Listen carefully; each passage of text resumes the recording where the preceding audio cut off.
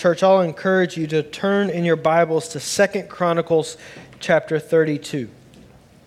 2 Chronicles 32. We find ourselves there this morning in our Bible reading. If you're tracking along with us, or whether you're just kind of following along with the sermon series, either way, this is kind of where we're at as we prepare to read the corresponding texts and stories in the book of 2 Kings. But as I was reading through and thinking through which one of these examples in 2 Chronicles we would turn to for this Sunday, this story just glaringly stood out as a tremendous story of God's provision and grace, and then also how He uses certain opportunities, certain situations and happenings in our life to shape us and more firmly solidify our grasp of His grace and provision and protection. As we look at 2 Chronicles, as we've read through 2 Chronicles over the last week or week plus, we see just this repeated cycle of kings who did what was displeasing or evil in the sight of the Lord, unlike their father David, and kings who did what was right in the sight of the Lord. And as we consider our modern scenario, the modern time in which we find ourselves, and we can all, I think with agreement, say that there is an ever-increasing and mounting attack against those who would submit themselves to the authority of God's Word and call themselves disciples of Christ. As we look at the current celebration and outright promotion of prideful homosexuality, or we look at the degradation of the family, or the consistent compromise and assault on the truth of God's Word, even from within our own Baptist convention. There's no doubt that we are in desperate and consistent need of a biblical worldview which will provide us with the appropriate defense and attack against such an enemy. That an appropriate and strong, firm worldview founded on the truth of God's Word shows us not only how we can respond to such, but how God is working in the midst of such to shape us, mold us, and how He's using His church to speak out against the cultural moment.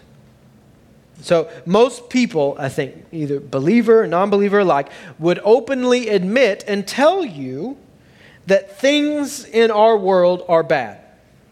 Now, where the disagreement would occur is what the cause and solution to that bad is, and what is bad, right? So nobody wants to see themselves as part of the cause, and everyone sees themselves as part of the solution, right? So, except, that is, for those of us who are in Christ. And what I want us to see this morning as we look through this story of Hezekiah and an attack that happened on the people of Israel, we have a beautiful and powerful story of what it means and what it looks like and what it requires to wholly trust in the protection of God to preserve His people for His glory. And you'll see the title for this morning's sermon is, On What Are You Trusting? And we'll see kind of the impetus of that, the source of that title here in a little bit as we move into the story. But we're going to walk through this story. And on your outline, you'll see this morning just these points that we're going to draw from this story that I think are also applicable to us as the church, the people of God, those who are united with Christ. For us to trust in the Lord's provision, to persevere, and to see that He is the one who is guiding all things according to His purposes and for His glory. So I want to ask you, church, to stand once again in honor of the reading of God's word. And we're just going to read the first part of our text this morning, verses 1 through 8 of 2 Chronicles chapter 32. After these things and these acts of faithfulness, Sennacherib, king of Assyria, came and invaded Judah and encamped against the fortified cities, thinking to win them for himself. And when Hezekiah saw that Sennacherib had come and intended to fight against Jerusalem, he planned with his officers and his mighty men to stop the water of the springs that were outside of the city. And they helped him. A great many people were gathered, and they stopped all the springs and the brook that flowed through the land, saying, "Why should the kings of Assyria come and find much water?" He set to work resolutely and built up the wall that was broken down and raised towers upon it, and outside it he built another wall, and he strengthened the Millo in the city of David. He also made weapons and shields in abundance, and he set combat commanders over the people and gathered them together to him in the square at the gate of the city and spoke encouragingly to them, saying, "Be strong and courageous. Do not be afraid or dismayed before the king of Assyria and all the horde that is with him, for there are more with us than with him. With him is an arm of flesh, but with us is the Lord our God, to help us and to fight our battles." And the people took confidence from the words of Hezekiah, king of Judah. This is the word of God. Let's pray, church. God, as we come before your word this morning, eager to be molded and shaped by it, I pray, God, that you would truly pierce each and every one of our hearts this morning with the light of your gospel, shining into the darkness of our sinfulness, bringing us to continued repentance and edifying your church for the glorification of your name. God, help us to trust wholly in you, your protection, your provision for your people, knowing that you are at work to glorify your name amongst the nations through your church. And we pray all of this in Jesus' name. Amen. Thank you, church. So as you're being seated, I just want to, as I always like to do, kind of provide us some context as to what is going on here. What's the theme of Chronicles, right? We looked at that several weeks back as we looked at Chronicles and Kings and kind of compared and contrasted the two. So the author of Chronicles, both first and second, uses, again, the books of Samuel and Kings as his source text to tell that long arching story of God's redemptive purpose through the people of Israel. So the book of Chronicles are written to take a look back and to see all that God did through this period and what he did before and how he's at work still after. That's the thematic purpose of the books of Chronicles. The general theme is how Israel's repeated rebellion against the Lord led to the Babylonian exile in their judgment. So the author wants the people to see, like, oh, this is where we went wrong. And here is what we should be looking to. Right? So in the midst of this, the chronicler also shows a couple of things. Primarily, he shows that the obedience to the law remains the standard. That the Mosaic law remains true. That it is not something that should be tossed away. We're not moving on to a different era, but that those who are the chosen of God, who are submitting themselves to him, still look to the Mosaic law. That's at the time of this writing, right? And the second thing that he shows is how the people are still steadfastly hoping and looking to the Lord's fulfillment of the Davidic covenant. So the Mosaic law still stands. The Davidic covenant, we're looking to the Lord's fulfillment of that, right? His ultimate fulfillment of that. So today's story highlights all of these thematic emphasis. Okay? The chronicler spends more time on the reign of Hezekiah than he does any other king after the reigns of David and Solomon.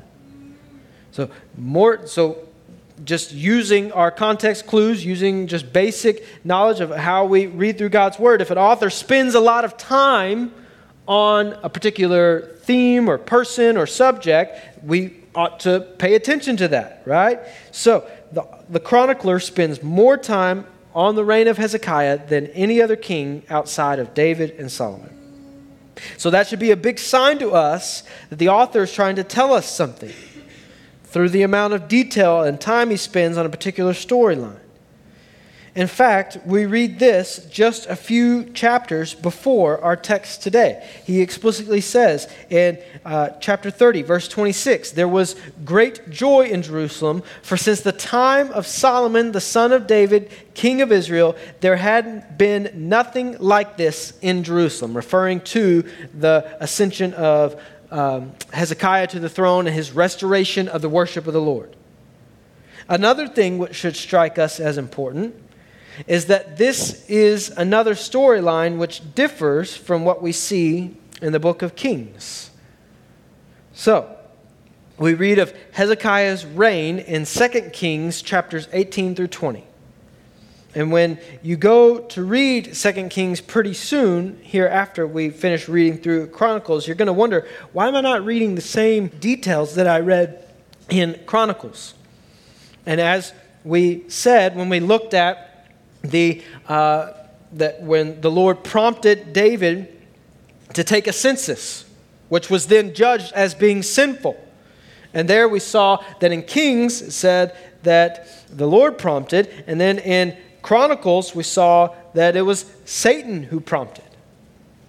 So we see here the same thing, that this is not a point of contradiction, but rather two authors with different points of emphasis on the same story.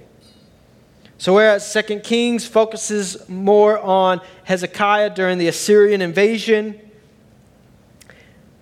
Chronicles tells us a different emphasis. So each telling is an important detail that informs our understanding of the other.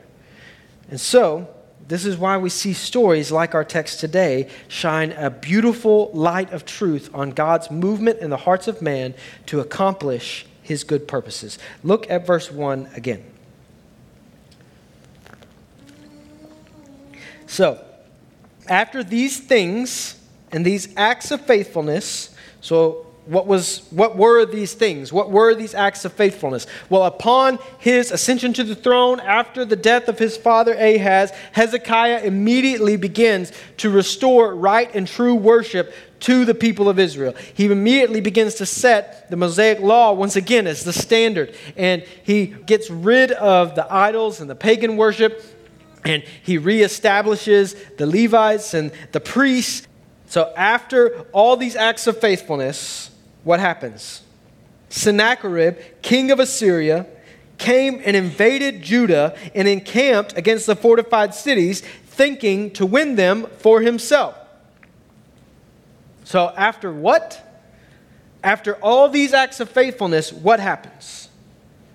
A king, a pagan king, comes to attack and invade Judah. So what you're telling me is that after the people have been brought back to a healthy posture of humility and worship before God, after they had rid themselves of idols, places of pagan worship, all manner of covenant-breaking things, under the leadership of Hezekiah, what happened? They immediately face opposition and possible oppression by an invading force. And I want us to learn a couple of things from this scenario. The first is this, that this does not line up with our sense of justice, does it? So our sense of justice would have us think that when we do the right thing, then like a dog who just shook his owner's hand, we expectantly await a reward for our good efforts. And this is not so with God, and this is not what we see throughout Scripture. Repeatedly throughout Scripture, we see God use the cruelty of this sinful, darkened world to accomplish His good purpose. And that's what we see happening here. Is that yes, they've reestablished right worship of God. They've re-engaged themselves in the covenant relationship and submitting to their covenant responsibilities. And immediately they're attacked. Well, what could God possibly be doing in this moment? Well, before we move on to that, the second thing I want us to see in this is this. It's the first point on your outline. A darkened world breeds hostility. A darkened world breeds hostility against God's law, God's ways, and God's people. To live a life of devotion to God's law and His ways, and to live a life in devotion of worship to Him, is to be in direct opposition of the majority. What does Jesus tell us? Wide is the path that leads to destruction. Why is it so wide? Because there's so many who are traveling on it to accommodate its multitude of travelers. And then Jesus tells us, narrow is the path that leads to life. Why? Because so few find it. So when the few are in opposition to the many, hostility will boil over, especially when it comes to spiritual things, especially when it comes to obeying the word of God. So we see Jesus warn his disciples in John 15, verse 18, if the world hates you, know that it has hated me before it hated you. If you were of the world would love you as its own. So in other words, if we are assimilated with culture and culture approves of us and we are not in any way in opposition to it and we're able to just blend in and get along, something's wrong. And Jesus goes on to say, but because you are not of the world, but I chose you out of the world, therefore the world hates you. If this month feels wrong and how the culture is celebrating it, it should. It's supposed to. If how we seek to live our lives as believers seems constantly at odds and the ball schedules don't line up and nothing seems to just match to where we can rightly and appropriately worship God, and when we're trying to act and live accordingly within our society, it's not supposed to. So on the other hand, we can't be so obsessed with why is the world the way it is? It's because it's broken. Opposition is to be expected. We read this in Romans chapter 1, verse 32. Though they know God's righteous decree that those who practice such things deserve to die. This is humanity. This is people, the world, right? Culture. That God's word is written on the heart. They not only do them, but give approval to those who practice them. What does this mean? It means that those who oppose God are not passive victims of sin, but active participants in it. And so too were we before Christ pierced our hearts with the light of the gospel. And it's this difference, God's grace, that makes us actively opposed to the darkness, and the darkness actively hostile towards us. And so, although they've restored themselves to right worship of God, the people here back in our story, it is that exact reason that they're being attacked. Right? So, before they were under the reign of Ahaz, Hezekiah's father, and he did what was evil in the sight of the Lord. And now that they're under the reign of Hezekiah, and he's restored right worship of God and submitting to the law of the Lord, what happens? Immediately, hostile opposition occurs.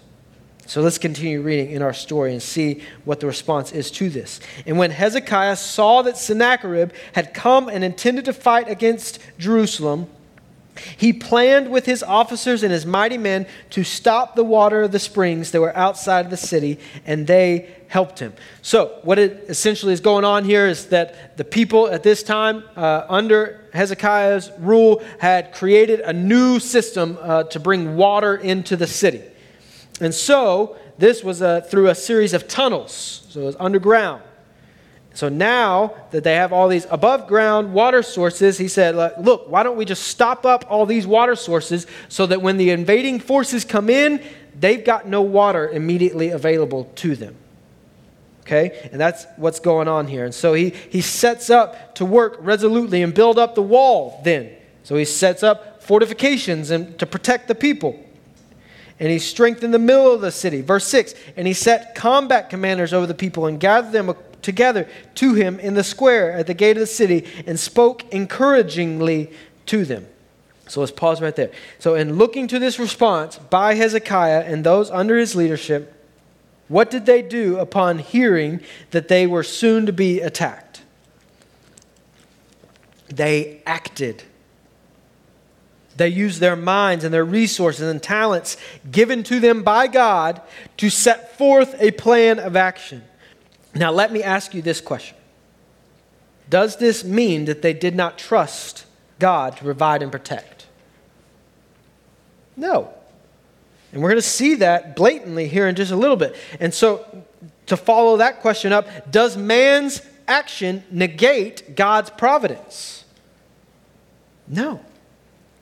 So what we're seeing here is that as God is providentially reigning over what is happening in the lives of the people right here, not only did he send Hezekiah to bring them back into right worship of him, but now he is also allowing them to be attacked, but he's also provided them with the necessary defense, the necessary minds, and the leadership to prepare them to go against their attackers. And so neither does God's providence negate man's responsibility. And here's what I want us to see as we continue to look at this part of the story. The next point on your outline, the Lord providentially protects his people. The Lord providentially protects his people. And you might ask yourself, what does that look like? How does that look and reflect in my life? Throughout Scripture, we see a few different ways that the Lord protects his people. One of the ways the Lord chooses to protect is through his preventative protection.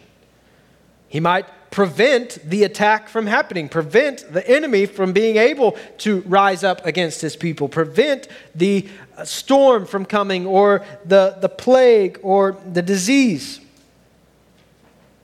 so that his people may flourish and be preserved. However, another way in which the Lord protects is his sustaining protection. That is, he provides means and methods that his people may be victorious. So he sustains his people through the attack, which means and implies that he allows the attack. And he allows the opposition.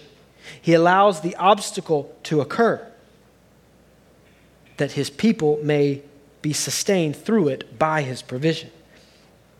And yet another way in which the Lord protects is his enduring protection. And this one is hard, right? Because this one implies that he allows the attack to occur, and sometimes he allows his people to be overcome.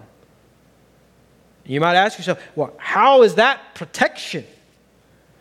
Because the Lord is not only protecting against physical adversity, but he is looking to the inside, spiritual health.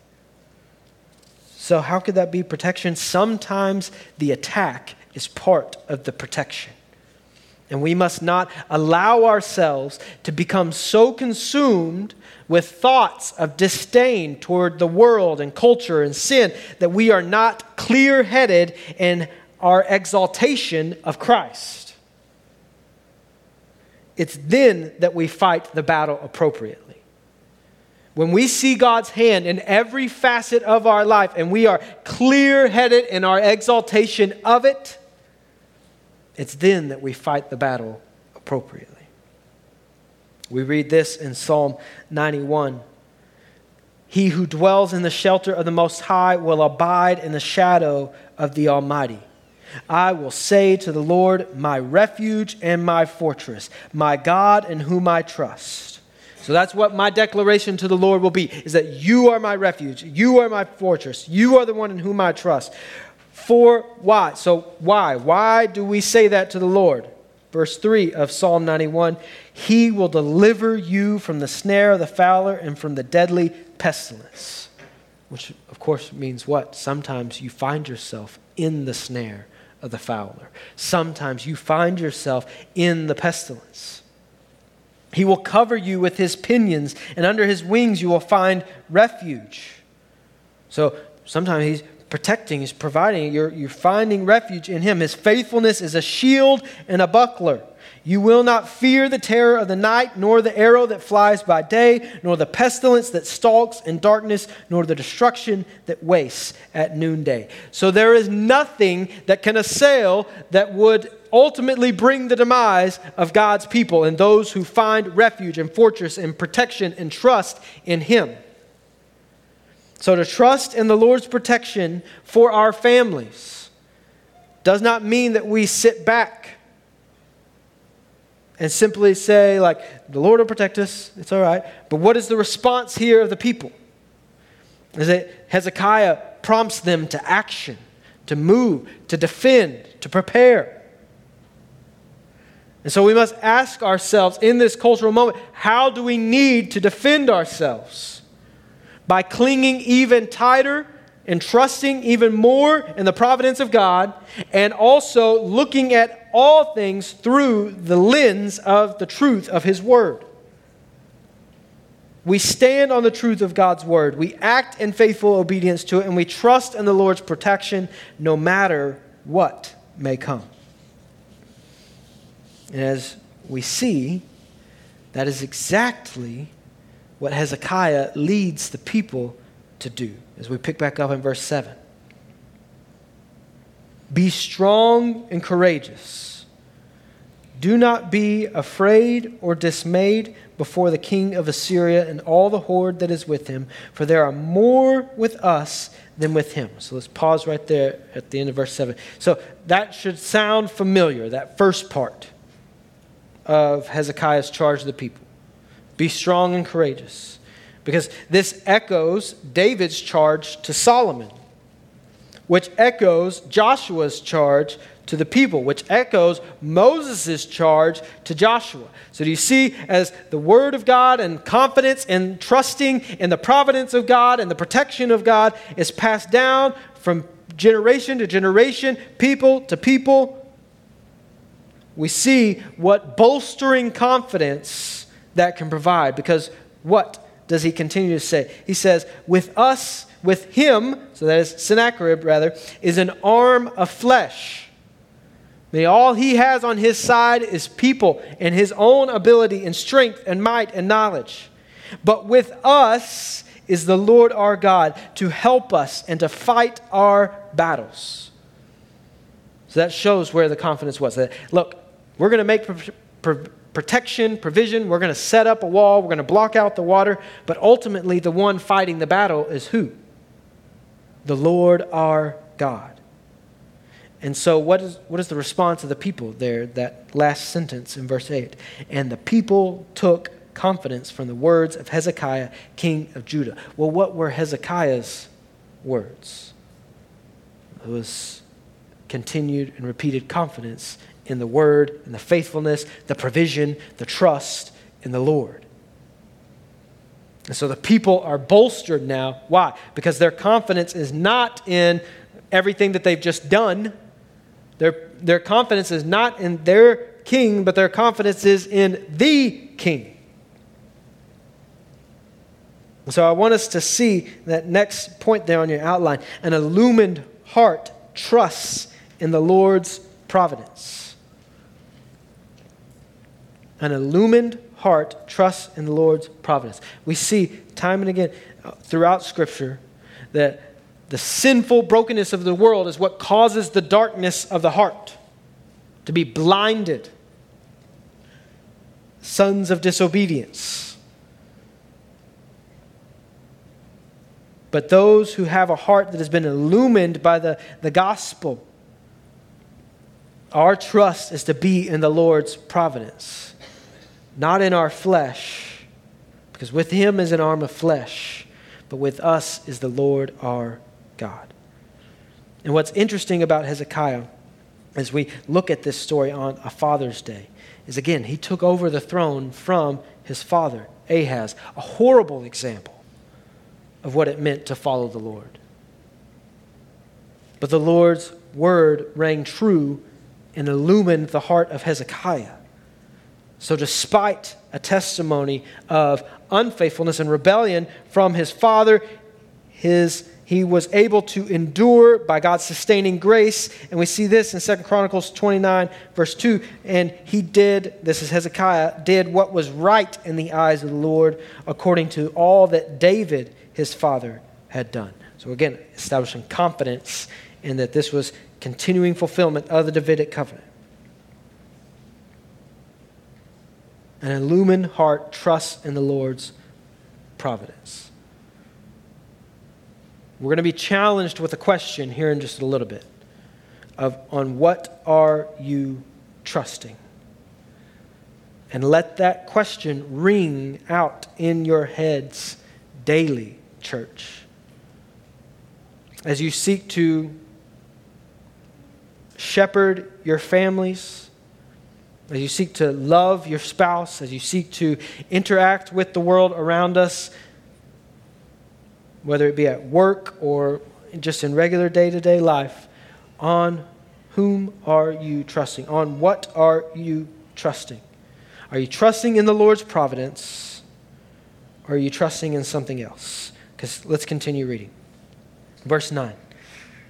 After this, Sennacherib, king of Assyria, who was besieging Lachish with all his forces, sent his servants to Jerusalem to Hezekiah, king of Judah, and to all the people of Judah who were in Jerusalem, saying, so he's about to engage in some nefarious, underhanded warfare here, some psychological warfare is what's about to go on. So he sends his servants, he's attacking Lachish, and he hears about that they're getting ready and they're making provision to stand up against us rather than just laying down and succumbing to what we say. And he sends his servants to Jerusalem, and they say this, verse 10. Thus says Sennacherib, king of Assyria, on what are you trusting that you endure the siege in Jerusalem?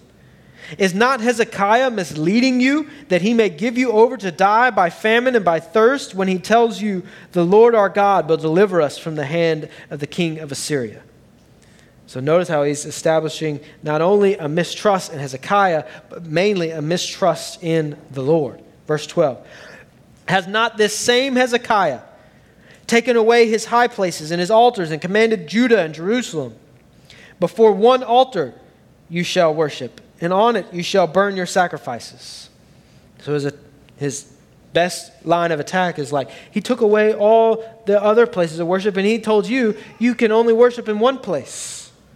Which means what? He's attacking obedience in God's word as weakness. Verse 13, do you not know what I and my fathers have done to all the peoples of other lands?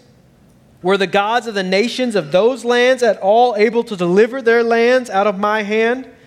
Who among all the gods of those nations that my fathers devoted to destruction was able to deliver his people from my hand, that your God should be able to deliver you from my hand?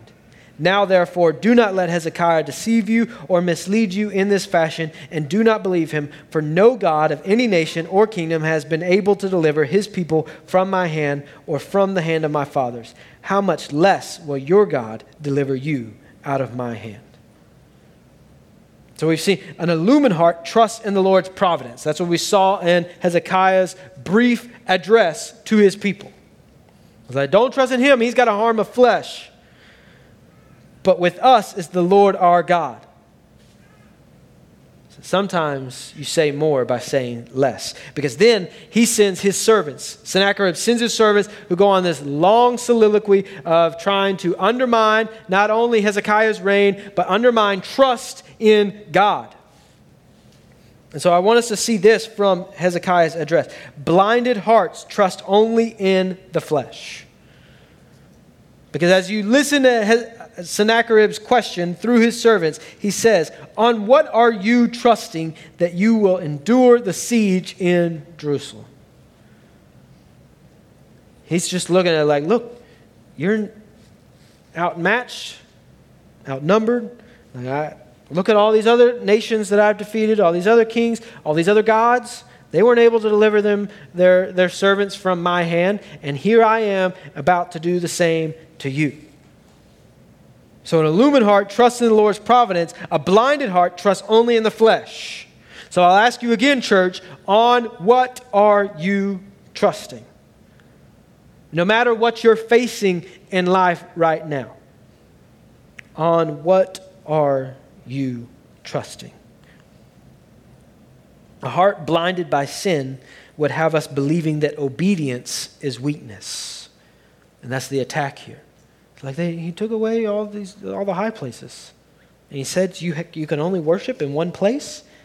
Well, yeah, because that's what God's word says. And so that's what Hezekiah was doing. A blinded heart by sin would have us believing that obedience is weakness, that surrender of control is foolish, that faith in anyone other than ourselves is misguided. This is what we read again, referencing back to Romans 1. Paul addressing the church in Rome, showing what a biblical worldview of seeing the actions of culture through the lens of the Bible looks like. Romans 1, verse 21. For although they knew God, they did not honor him as God or give thanks to him. But they became futile in their thinking, and their foolish hearts were darkened. Claiming to be wise, they became fools and exchanged the glory of the immortal God for images resembling mortal man and birds and animals and creeping things. Verse 24, therefore God gave them up in the lusts of their hearts to impurity, to the dishonoring of their bodies among themselves, because they exchanged the truth about God for a lie and worshipped and served the creature rather than the Creator, who is blessed forevermore. Amen. So as we look to the actions of culture, let us not become so consumed with our disdain for culture that we lose our clarity on glorifying Christ.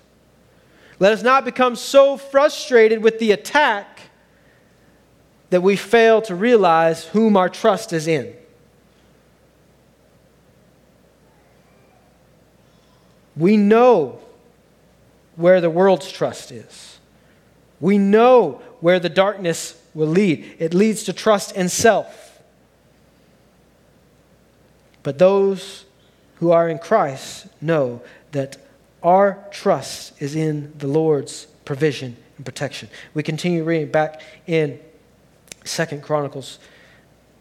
We're picking back up now in verse 20. So, his Sennacherib's servants, just kind of summarizing what we're skipping over, which is verses 16 through 19. Sennacherib's servants continue to go against the Lord God and against Hezekiah, and he passes out leaflets. He gives out letters that cast contempt on the Lord, right?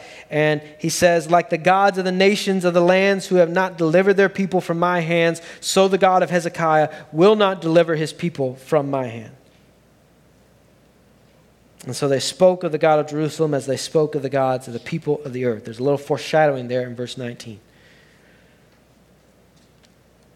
And then we go to verse 20. So then Hezekiah the king and Isaiah the prophet, the son of Amos, prayed because of this and cried to heaven. And the Lord sent an angel who cut off all the mighty warriors and commanders and officers in the camp of the king of Assyria. So he returned with the shame on his of face to his own land. And when he came into the house of his God, some of his own sons struck him down there with the sword. So the Lord saved Hezekiah and the inhabitants of Jerusalem from the hand of Sennacherib, king of Assyria, and from the hand of all his enemies, and he provided for them on every side. And many brought gifts to the Lord to Jerusalem, and precious things to Hezekiah, king of Judah, so that he was exalted in the sight of all the nations from that time onward. So I want us to see this real quick. I want us first to note what was the response as the tension is mounting, the pressure against the Lord is mounting, the pressure against Hezekiah to succumb, to continue to submit to the ways of the Lord. It would be easy in this moment to say, I've done everything right. I've reestablished worship of you. I've restored worship in the temple. I've gotten rid of all the high places. But Hezekiah does what? Hezekiah the king and Isaiah the prophet, son of Amos, prayed because of this and cried to heaven. So if you're discouraged, detracted by the state of our world, if you're discouraged by maybe a battle that you're fighting within your family, if you're discouraged by who knows what, there's a multiplicity of things that any of us in this room right now could be discouraged, detracted, and defeated by. On what are you trusting? And what has been your response? Hezekiah and the king Isaiah, the prophet, son of Amos, prayed because of this and cried to heaven. And what happened? The Lord sends an angel, cuts off all of Sennacherib's warriors, which is interesting because now Sennacherib has to return to his own homeland without an army, defeated. And he returns and he goes into the house of his God, and he's cut down by his own sons in disgrace and shame. So I want you to see this final point on your outline. Those who trust in the flesh will ultimately suffer. Because I've asked this question, on what are you trusting? If you're trusting in your own ability, your own strength, your own might, you will ultimately suffer. But those who trust in the Lord will find ultimate provision. The darkness may seem dark for a while, but the light of the gospel pierces through it. The sunrise is coming.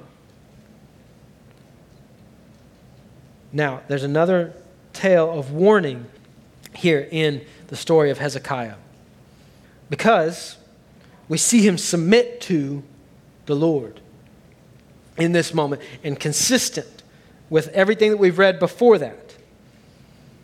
But if you continue the story, in verse 24, we see in those days Hezekiah became sick and was at the point of death. And he prayed to the Lord, and he answered him and gave him a sign. But Hezekiah did not make return according to the benefit done to him, for his heart was proud. Therefore wrath came upon him and Judah and Jerusalem. But Hezekiah humbled himself for the pride of his heart, both he and the inhabitants of Jerusalem, so that the wrath of the Lord did not come upon them in the days of Hezekiah. So Hezekiah's response to this great victory was that he allowed himself to be puffed up in pride. And it was only in submitting once again in humility to the Lord that the Lord took away from him this sickness. He became sick because of it. Well, then the Lord took it away, and Hezekiah was still proud.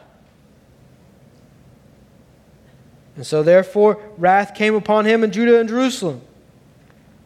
But Hezekiah again humbled himself. So how could the Lord be protecting in the midst of defeat sometimes? But in the midst of sickness or death or whatever it may be, is that he is not only the one who pulls us out from the waves, but he's the one who sends the waves, that we may reach out to him and grasp at him in desperation and humility. So whether you find yourself on the side of verse 20 through 23, experiencing great provision of the Lord's protection and prevention in your life, incredible, awesome. Praise the Lord for that. Lest you find yourself on this side of the story, verses 24 through 26, where you are becoming prideful on the mountaintop, thinking that everything is because of what you have done. And if that's the case, prepare yourself for the valley, and in the valley, cry out to the Lord. The challenge here, of course, in this story, and that lies over all of Scripture, is the responsibility of man to respond to how God has made himself known. Although they knew God, did not honor him as God or give thanks to him. And so, church, if you're here this morning and you do not know Christ, the challenge here is to seek the ultimate way in which the Lord has provided and protected. And that is by surrendering his own Son to be taken to the cross and pay the penalty for our sin, that we might come to know him rightly. And so if you're here this morning, you have not submitted to the work of Christ on the cross, I implore you to respond to the Lord's drawing. And if you have, on who are you trusting? Let's pray, church. God, we love you. Pray, Lord, that you would help us, whether we're in the midst of experiencing great victory, which you have given us in life, or experiencing just a tremendous moment of blessing, a season in our life in which just everything seems to be going right. I pray that you would keep us in a posture of humility. Lord, as I look out over a room that is full of people that have hurts, distresses, God, I pray that you would show them that you have provided protection, provision for them, even if those things are seemingly, those hurts and distresses are seemingly winning victories over them in their life. Pray that you would help them to see your hand in that and to see how you have provided them a way to submit fully to you and let you fight the battles. I pray that you would use your word, again, to pierce our hearts for the edification of your church and the glorification of your name. And we pray all of this in Jesus' name. Amen.